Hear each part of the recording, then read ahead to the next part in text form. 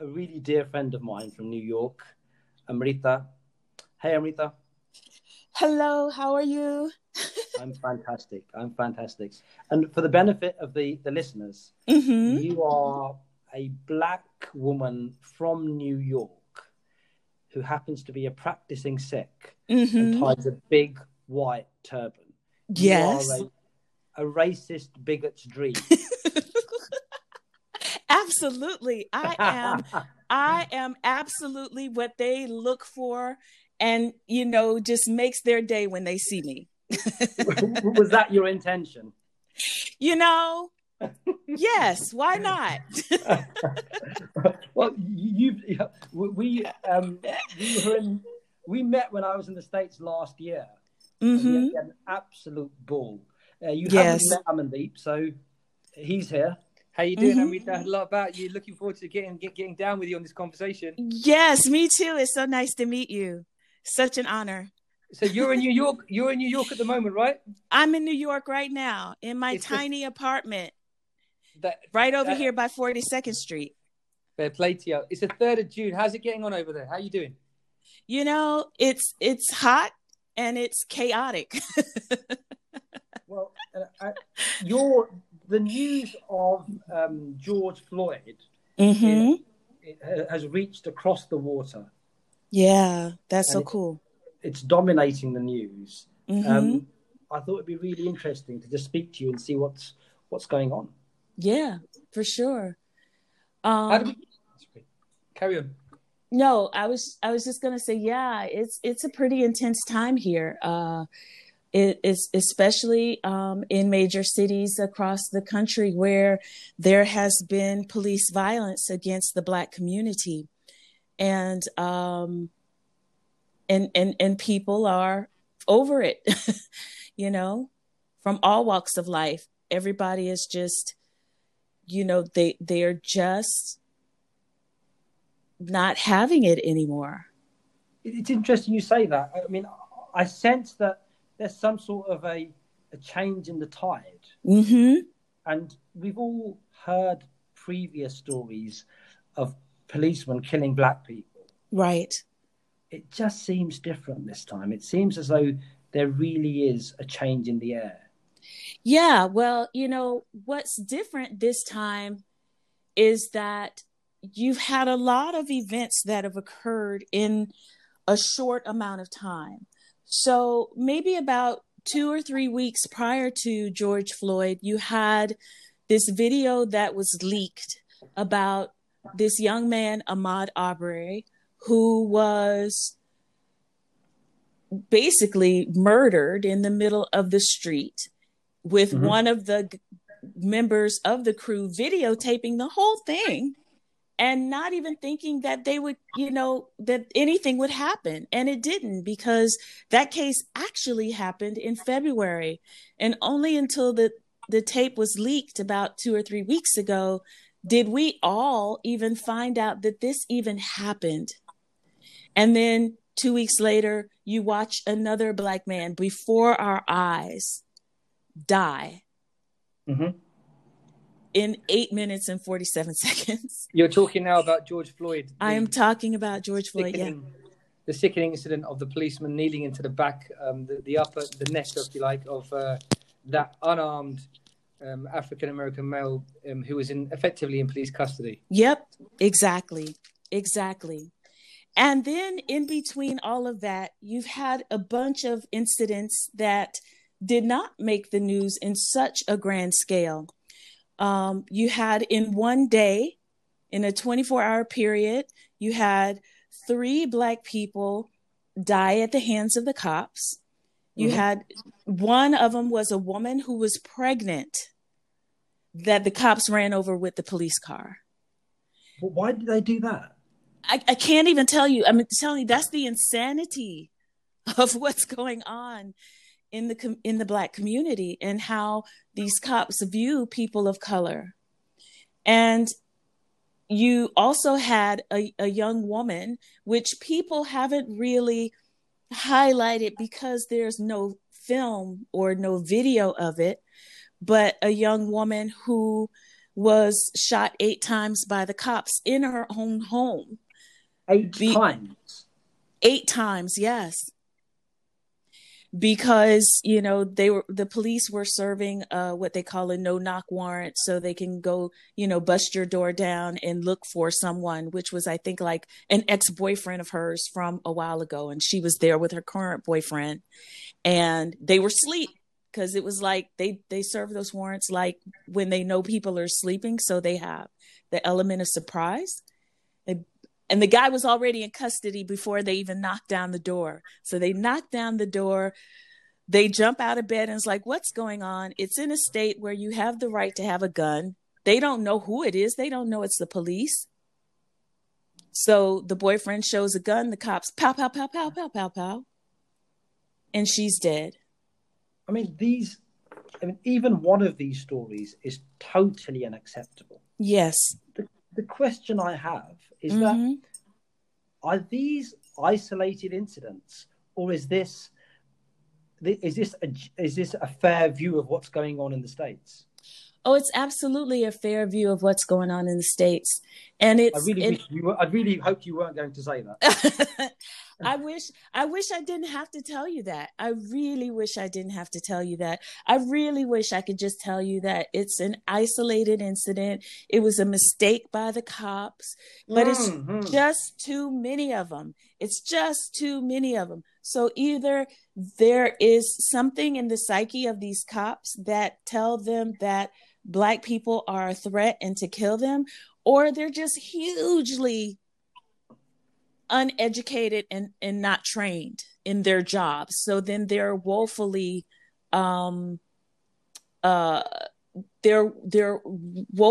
unskilled to do that job, and they should not be hired to do it. So both of those options are really bad.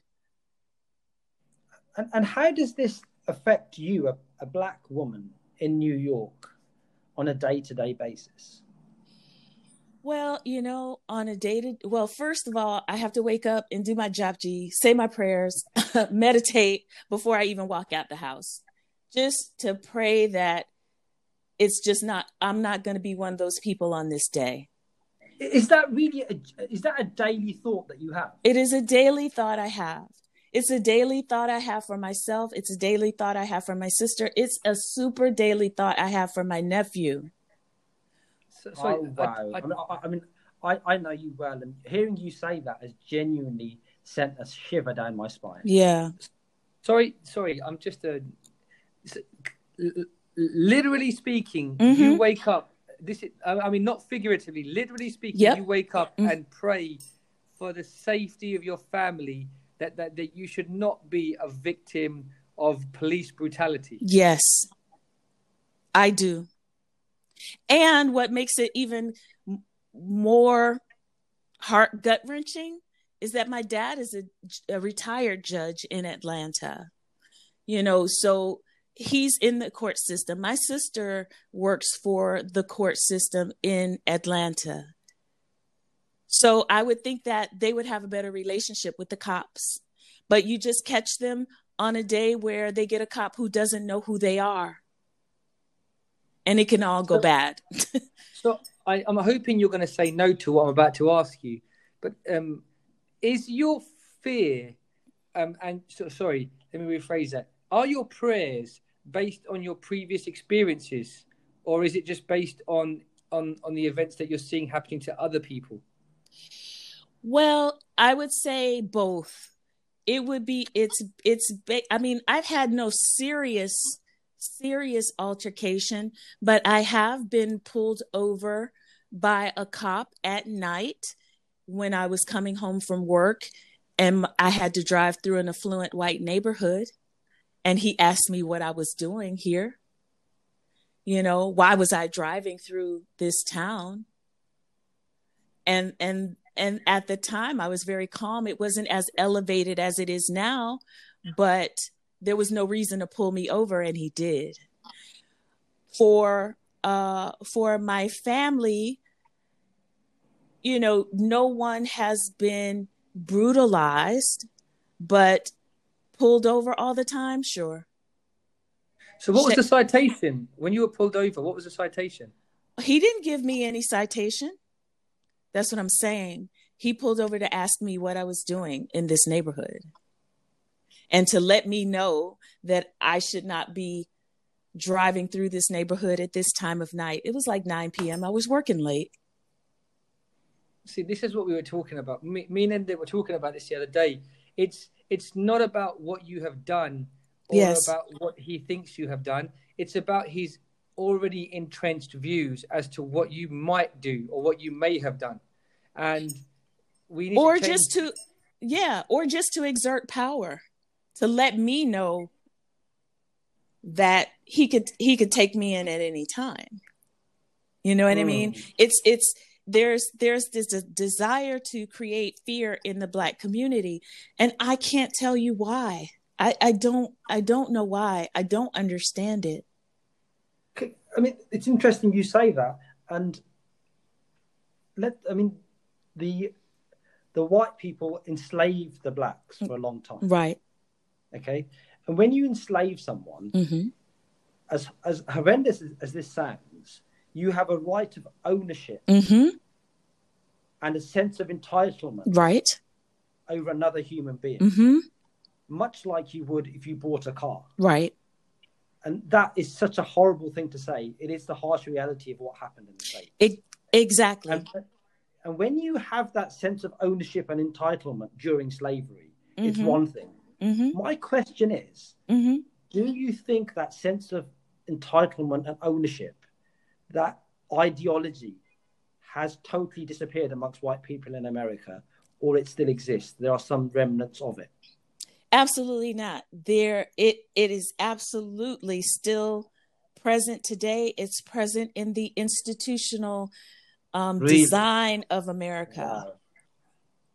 America designed it that way.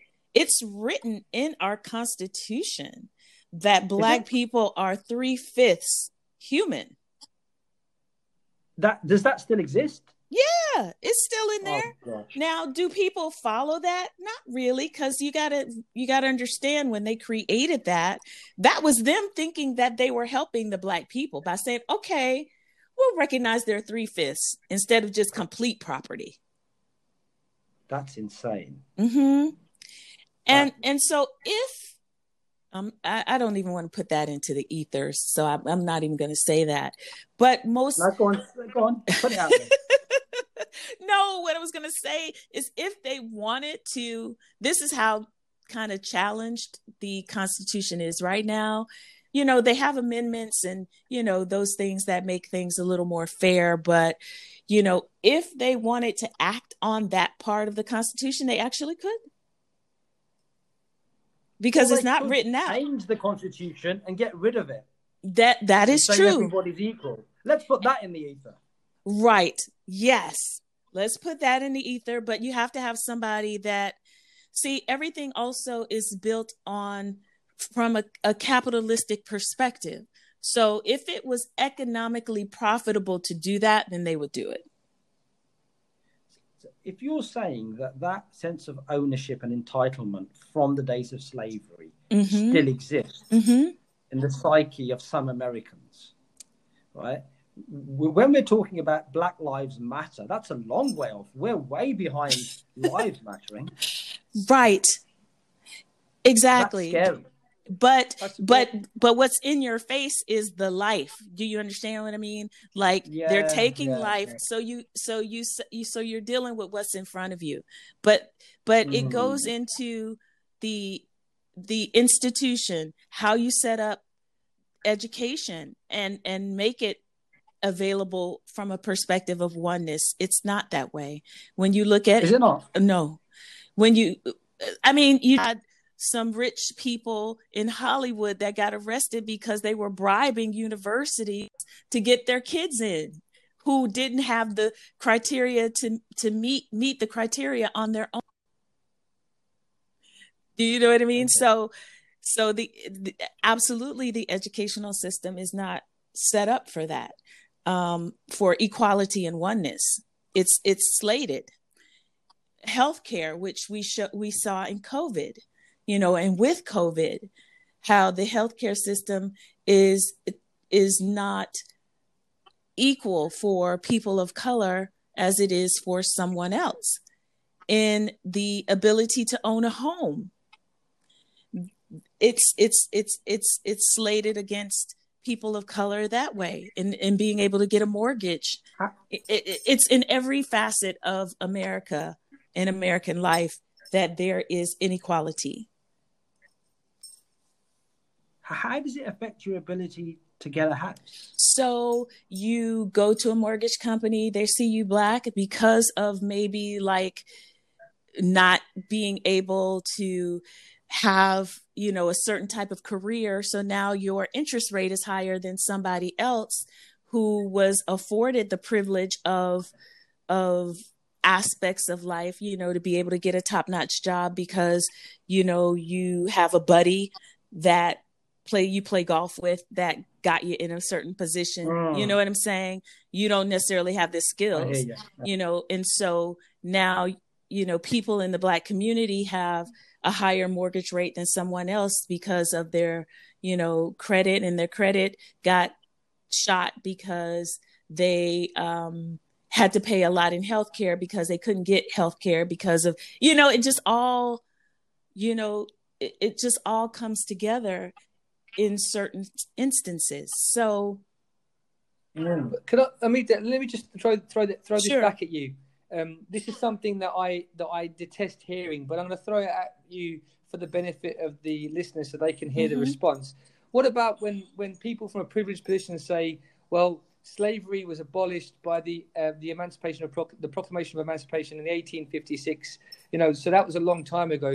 But, Black people should get over it. This gets bandied about a lot. How do you respond to that? The way I would respond to that is to say, and then when they abolished that, then they created Jim Crow. When that abolished, when they couldn't do that anymore. And Jim Crow is basically like another form of putting blocks in the path of Black people so that they cannot be successful. And so you've had different obstacles. Thank you.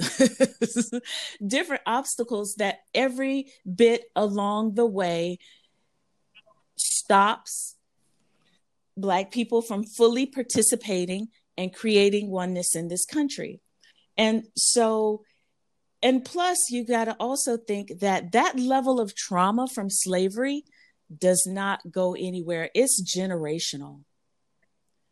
And well, it's interesting you should say that. You'll have heard about the incident of the dog walker in Right. Central Park. Was it Amy Wilson? Amy Cooper. Sorry, I beg your pardon, Amy Cooper. So putting aside the view of African Americans that there is an entrenched system where the slate is not slanted in their favor, as you put it. That it's not an even keel. It's not a flat playing surface. This is the opinion that was epitomized in her comments. She said that if you don't leave me alone, I'm going to phone the police and tell them that I'm being threatened by an African American. And I was listening to the comments of Kevin Hart. No doubt you'll be aware of what Kevin Hart said about this. Kevin Hart, I got a lot of time for him. He's a person whose political commentating is often very credible, in my opinion. He said what was very interesting was that Amy Cooper knew that just calling this person an African American male was enough for the police to infer that there was a real threat there that they could take seriously. Yep. And that really reflects the fact that there is inequality. There is still inequality, despite the fact of emancipation 125 years ago. It absolutely is, because it is in the psyche of Caucasian people. And as much as one might feel like that's not me, when you are pushed to a certain point, boom, it's automatic. It's automatic thought form. Do you know what I mean? It has not been eradicated from the psyche of the slave master. Do you know what I mean? So so that was a reaction. She did not hesitate. Well, it's interesting, this whole incident with Amy Cooper in the park and the dog walking. What's your take on it? Well, my take was that I was very excited and very very happy. Why? Because that showed you exactly the pathway to death. Here is one way to look at it, and we talk about the isolated incident versus the pattern. On the same day that George Floyd died, Amy Cooper situation happened the morning. The Floyd situation happened that evening, almost 12 hours apart. And Amy Cooper is how it starts, and George Floyd is how it ends. Meaning that someone looks at her situation was she didn't want to be told what to do by a black man. That's plain and simple. How dare a black man tell me to put a leash on my dog? I'm going to call the cops because I know that'll get him. And he will never try to tell me what to do again. So she... Or another black one. Or another white exactly. One. And so she weaponized. That's what they mean by weaponize. Here is how that plays out. So she calls the cops, says, or the police, and says, a black man is threatening me. He's threatening me. And she got elevated, right? If the cops would have came, that guy could have been George Floyd. That is powerful. I mean, you're right. It's as simple as that.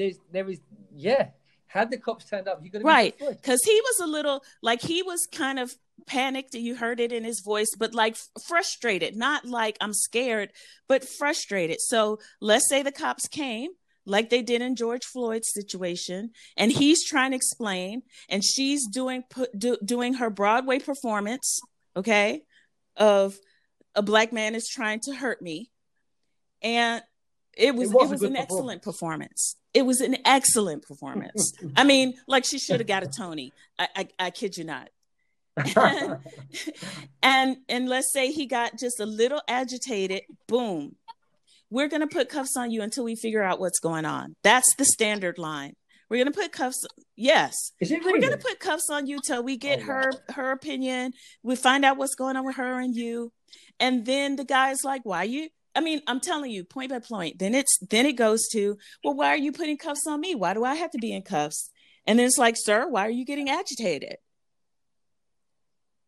Yeah. And then it's like, but then it becomes an offense not to comply with the request of an officer, right? So how many That's an offense. So exactly. So now, why are you resisting? Why are you resisting? That's the key. That's the dog whistle.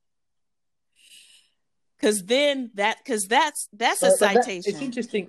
Sorry to cut across you there, but that mentality of I'm going to forget the past, forget the last 20 minutes or the phone call that required us to attend. I'm arresting you for not listening to me. That echoes what we were talking about colonial masters, doesn't it? Because you're being arrested now, not for dog walking or insulting or threatening a woman. You're being arrested for failing to comply with the answer with the question. Exactly. So, Amrita, we're in the middle of some riots at the moment. What does it take, in your opinion, to stop these riots? Okay, so I'm just going to be point blank. It's going to take someone in one of these high profile cases. Well, not someone, the perpetrators in these high profile cases to be convicted and sentenced to life in prison, or convicted and going to prison for some nice amount of time without the ability to be pardoned by Donald Trump. And what do you think the likelihood of that is? Honestly, I don't know. But I can tell you, if that outcome does not happen in one of these cases, the George Floyd case or the Ahmaud Arbery case, mm-hmm. I don't know what's going to happen in this country. See, it's interesting you should say that. I've looked into the George Floyd case. I'm not a practicing attorney in the States. I'm a senior litigator. I'm attorney at law in London. We call them solicitors, lawyers here. And I don't wish to throw any fuel on the fire, but I really can't see how he is being the subject of a prosecution, and I really can't see how he's going to be found guilty. And the reason I say that is because he's been suspended without pay and then now dismissed on the basis of his application of the rule book. That's what they call it, the rule book, right? The rule book for officers. And the bottom line is that the maneuver that he applied was specifically cited as textbook maneuvers to be applied when you're trying to restrain someone. And so I actually can't see how they're going to get a conviction out of it, or at least one that will stick. That's going to be trouble. Now, the other thing that they may try to bring in, which, I don't know, is that this police officer has had a history of bad behavior. This isn't the first time he's been in this situation. That's pretty well documented in the press. So I'm just saying it's going to be a problem. It's going to be a problem because we've seen this time and time again, and see these cops are skilled enough, or these police are skilled enough to know how to get away with this stuff. And well, it's like, to be fair, let's go one step further. I don't suspect this policeman has any skill or foresight.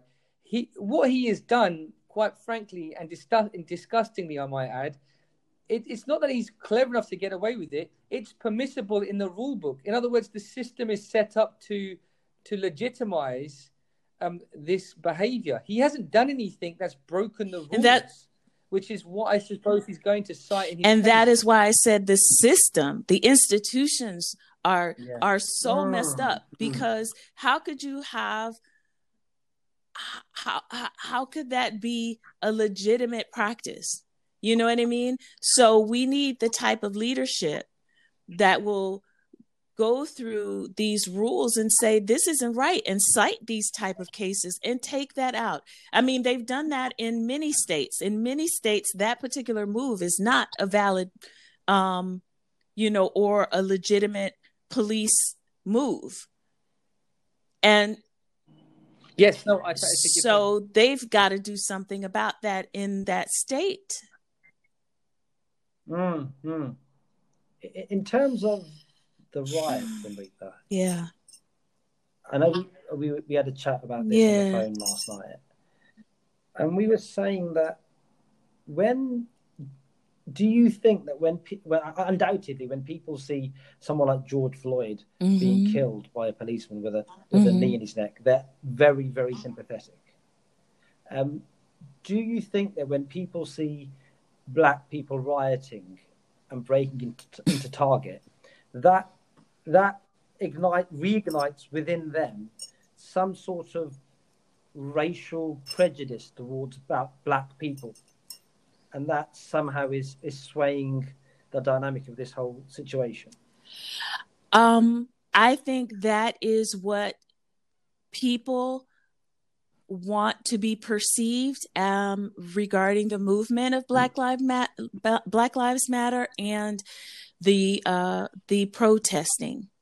And what I will tell you is that there is an element that is contained within the protests that are inciting the riot behavior. So you've got, Really? So you've got a huge white supremacy element that is pretending to be liberal white, and saying that they're protesting and marching, but they're actually the first ones breaking the windows and the glass. That's really They're frightening. the ones that's doing the rioting. If you look at the number of people who have been arrested for rioting and looting, more of them are white than black. Can I make a suggestion? Please. Can we have a no whites rule at the protests? Well, you want your allies to take part, you know, but they're... that was meant as an ironic remark. I know. That was so tongue in the cheek. Look, what you've raised, Anita, I mean, we live in a culture where conspiracy theories are always being bandied about. But this is no conspiracy theory. I mean, I was watching some footage this morning, and two things stood out. The most stark was apparently, and this just honestly defies belief. You just can't make this stuff up. At the site of the riots and the protests, there are pallets of bricks being dropped off by builders merchants. I don't know what you would call them, building suppliers. Yeah. And so organized riot gear is being dropped to try and inflame the situation. They're like, here, you need 2,000 bricks to create chaos here. Let's drop them off. I can assure you that's organized by somebody. And then the term being bandied about, I think Joe Rogan, who I'm a big fan of in terms of his political commentary, he used the words agent provocateur. Absolutely. I mean, that you've got. Who's dropping the bricks? That's a really fair question, Rita. Who's dropping the bricks? These white supremacy groups.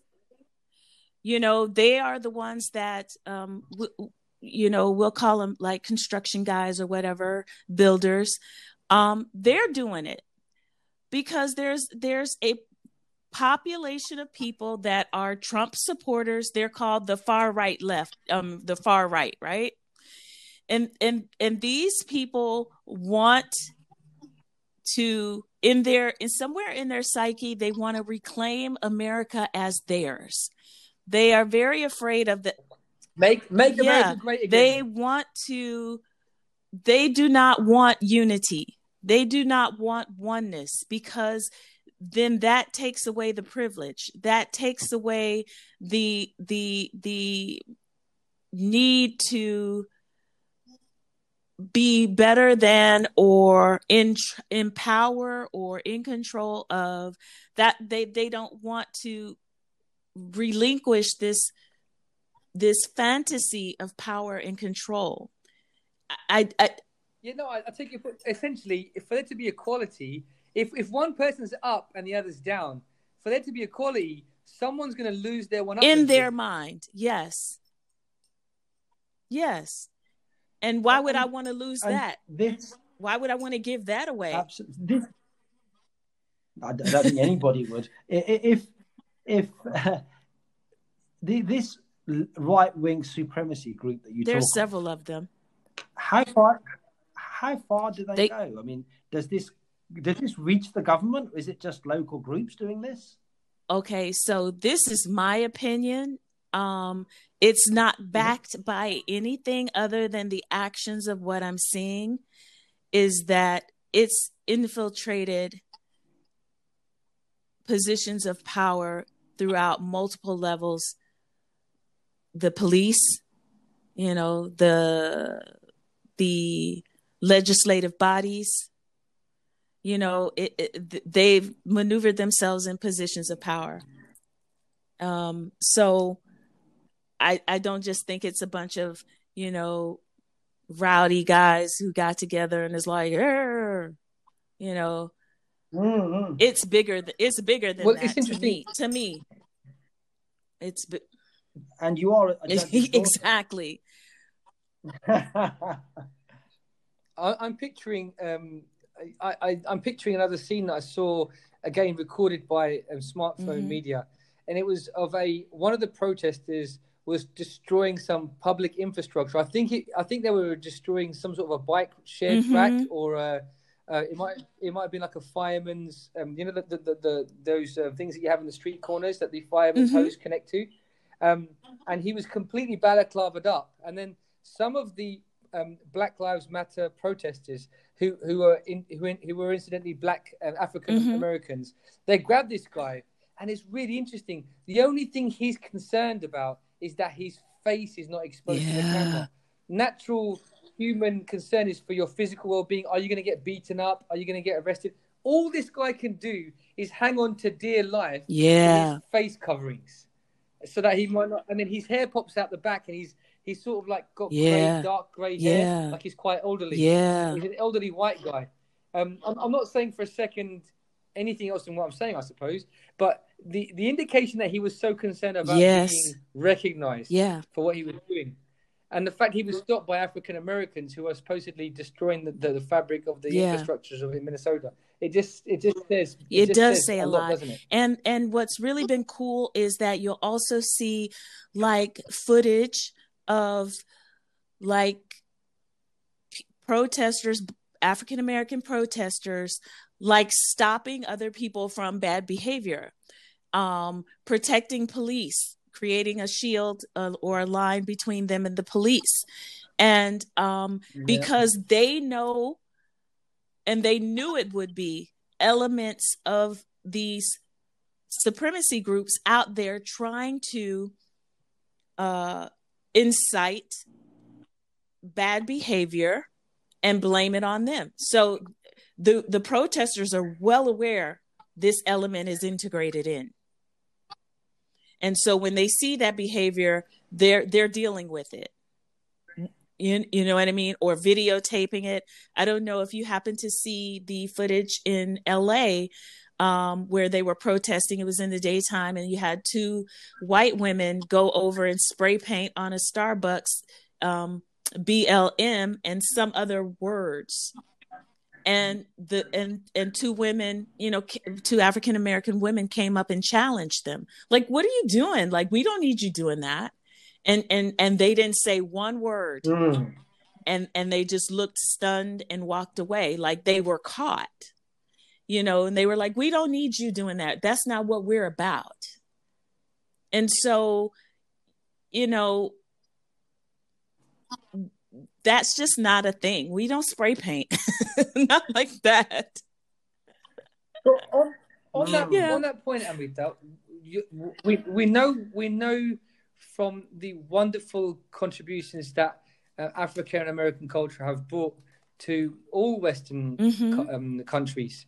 We know what Black lives are about. The most popular, most copied person is the one that is copying Black culture. It's the most popular culture in hip hop, in music. We know what Black lives are about through popular culture. What are the protests about in terms of what are they trying to achieve now? What we are trying to achieve, like with the protests, is the idea that we are exhausted, we are tired. In America, you have to change. You have to change these laws that let these police officers get away with that. You have to change the legislation that keeps health care and affordability of healthcare out of the hands of people of color, especially African Americans.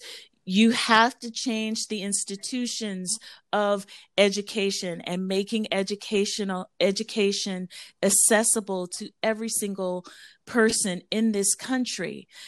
The protests are about, we are tired and it must change.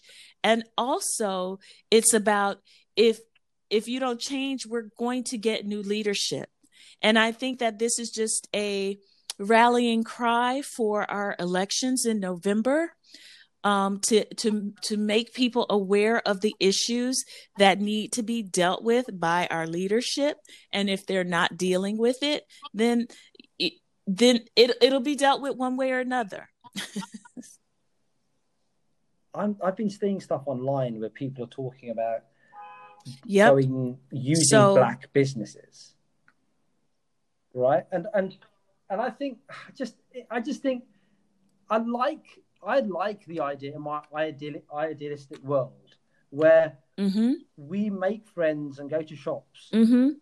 because we like the people, irrelevant Well, of I their think skin color. really what that's saying,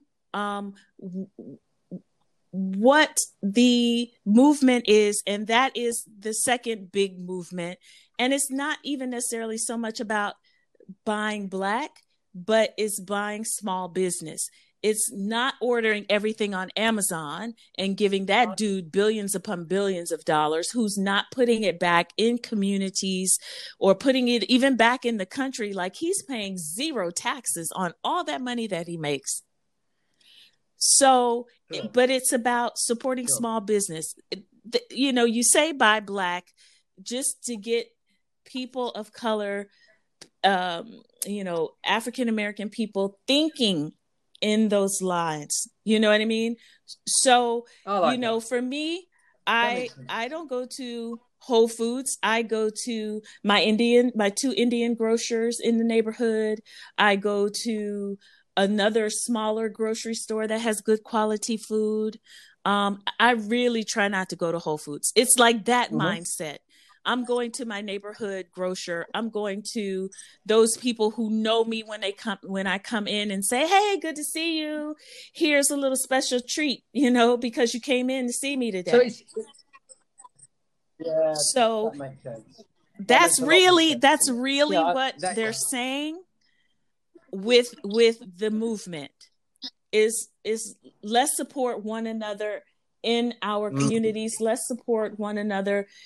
And a lot of it is we don't even know that there are these Black businesses or businesses of color, or you know, there was in Minnesota, this like warmed my heart so much. There was an Indian restaurant that got burned down, and the owner, the father, and the daughter were watching it on TV. And so it's like, wait a minute, that, you know, that's my restaurant. And so he told his daughter, let it burn in the name of George. You know, he was with us, you know, and because he knows the community, he knows the struggle. That's something. And he's an ally. And you know what? When he rebuilds his restaurant, they're going to be in there like crazy to support him. You know what I mean? So it's really about supporting small business, but you know, and that's the movement. That's the second big, after we, you know, not second big, like you got to do one and then the other. And there's a big like a day that's coming up in July. I think it's July 7th, where that day is kind of like a blackout, like no shopping with major corporations, no shopping, nothing. And looking to regain the economic power of the community. And whenever bad behavior is exhibited, you take that money away from that community, those corporations who are against you, and making sure those funds go to small business, those that are supporting your effort. It's really interesting, actually, because at times like this, yes, you get companies like Nike who have come out and have done an advert. And I was so impressed with Nike, but Nike consistently is on the front lines with calling out behavior and standing with the people. And you know, if I was into tennis shoes, I would wear nothing but Nike. And I do have several clients in what I do that work for Nike, and I love them, you know, because Nike wastes no time letting their position be known. They're unapologetic. And I love that in a major corporation. Nobody does that. Well, it's interesting because for every Nike, you've got the likes of, is it Hugo Boss, who were part of making clothes for the Nazis? Or did they make Nazi uniforms and now they do adverts? You know, you also have this concept of people can change, corporations can change. because that could have been the leadership at that time. Mm-hmm. We are very forgiving people, and we support growth in consciousness. You know what I mean? So, back in the day when I was a kid, I probably had some bad behavior that, thank God, today I've grown out of, and people forgive me for that. You know what I mean? That's a really refreshing mindset. I think too often people are latching onto who's right and who's wrong, but there is no progress if we're going to hold people to, if we're going to nail someone to a mast forever for what they've done. There can be change, and people should be forgiven, and there should be chance. On that premise, then, looking at it, what's your vision for the future? That's a great question. You mean for myself, or the vision that I see for the country? That's huge. Let's go with the country first. My dream is that we recognize, especially coming out of COVID, that we transform into the country that we say we are, that we've always said that we've stood for. We've stood for equality. We've stood for oneness. We've stood for everyone being able to live their best life without any drama, and just be happy, deal with our obstacles and our challenges, and have, places of worship to go to help us to get through it, to have friends and family to celebrate with and to have a good time with, to experience life to its fullest. And that's what I want for this country, to be the land of the free and home of the brave. You know what I'm saying? Do you envisage, do you see as a possible future a time where your nephew will be 25 years old and they're being pulled over and their first reaction is not fear? Do you see change coming about in such a way that should a Amrita in 20 years' time who's being pulled over not have a feeling that you have right now? I think it's going to take longer than that. Yeah, and I will be honest. Took the wind right out of my sails, that's one of the reasons why I was hoping you were going to. I don't have children. I can't bear it. I personally cannot bear it. You're saying you're not going to have children because you don't like the idea. I know this of your children being brought up in the environment that you're being subjected to at the moment, that you're living at the moment. That it would sound like you're talking about. It would sound like you're coming out of a developing country. It would sound like you're talking about a war zone in a developing country. Like that's the sort of things you would expect people to say around a fire as they're sitting around building rubble, saying, "I'm not going to have children until this area settles down." Yeah. Shit, man. I would adopt some. I would totally adopt some. I think it's just it's heavy. It's a heavy thought. Like I think that many Black people of color, African American, think about it. They absolutely think about it when they are looking or thinking about having children. It's a thought, because because they're not waiting for the kids to grow up these days. You know what I'm saying? They're not waiting for them. They're throwing 13-year-olds around in the street and 6-year-olds around in the street. Like, they're not waiting. It's interesting because this is something that we've spoken about in the past, and we were talking about that video where there's a father teaching his 6-year-old daughter how to deal with the police. Yeah, I mean it's a real thing. Well, so you remember we were talking about you're not complying, right? So then it was like you're not complying because you didn't have your hands in the air, and I couldn't see your hands, so that's why you weren't complying. So that is why parents go, okay, this is what you do. You put your hands in the air. You follow the instructions. It's absolutely a real thing. Almost every African American kid is trained on that African American adults are trained on that. You know what I mean? Okay, step 1, you do this. Step 2, you do that. But now that's not even working. You know, you be polite, you be calm. Don't have any agitation in your voice.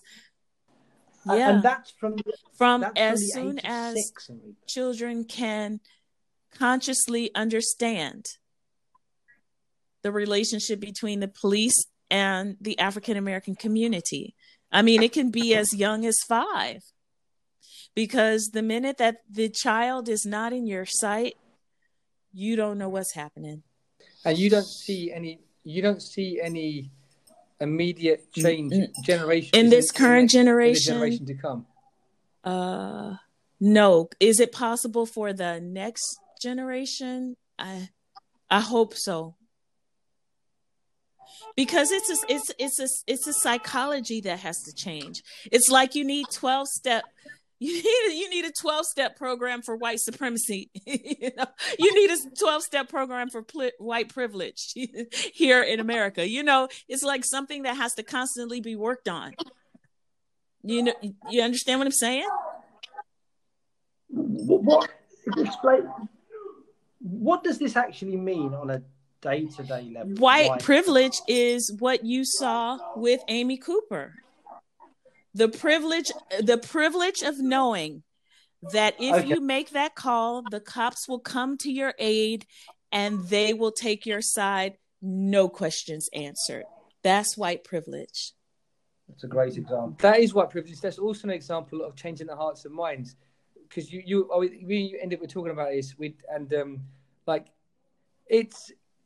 that it wasn't just her action that was wrong in threatening to call the police. In her mind, yes, she considered herself entitled to do this as a white person who felt a black person was being a nuisance to her. And so what we have to do is quite right, what you just said there. We have to seek to adjust the hearts and minds of people, because if we start targeting actions, it's only when this happens to someone that it'll become an issue. It's sort of like trying to plug the gaps after the boat is filled with water. What we need to be doing is targeting the hearts and minds of people. I totally understand that. So, but how do you do that in the current mindset? If the way that this country is set up is that if there is no advantage to change my heart and mind, to the example that we used earlier in the conversation, that if everyone is equal, then I have to give something up. So in order to change the hearts and the minds, I'm going to have to give something up for that. Am I going to really do that in the mind?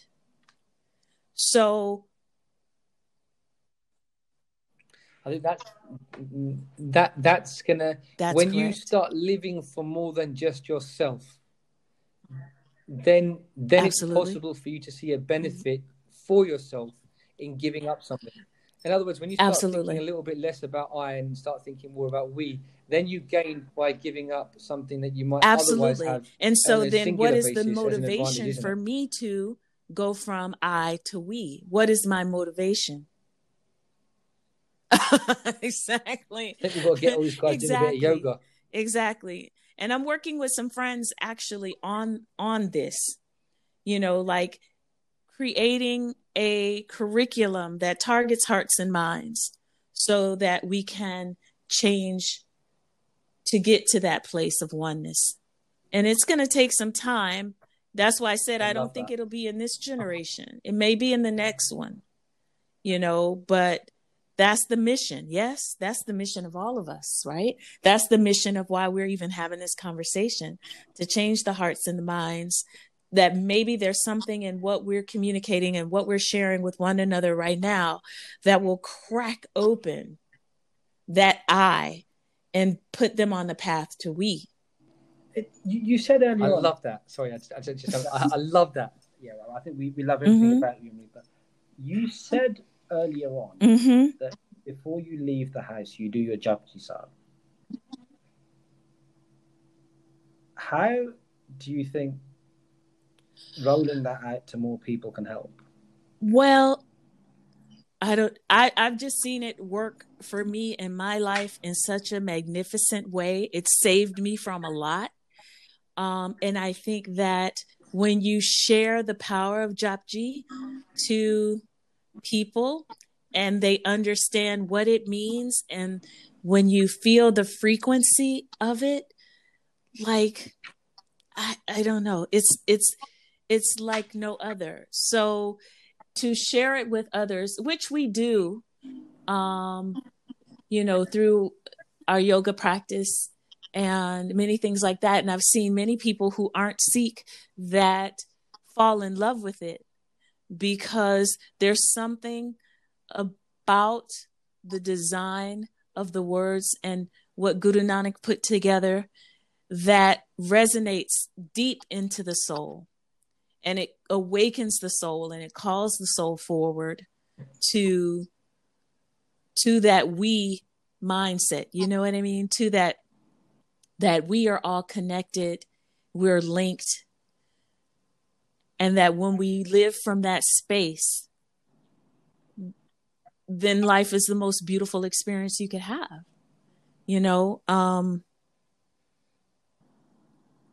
Wow. That is one of the most beautiful things I've ever heard.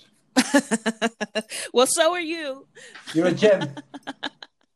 I was going to have a cull on my Yay! friends, and I'm so you've made happy. it after that. You're staying. Can you not take that sort of comment I seriously? have to take him serious. When you take his words seriously like this, no, please trust me. I'm with this guy every day. Giving him a serious response is like pouring petrol onto a fire. Please don't take him seriously. There is no coal. I'm sure in a serious context he would likely agree. I'm lucky. He's I'm lucky to have both list. of you in mind. That is true. It's just been an honor and a pleasure, and I love.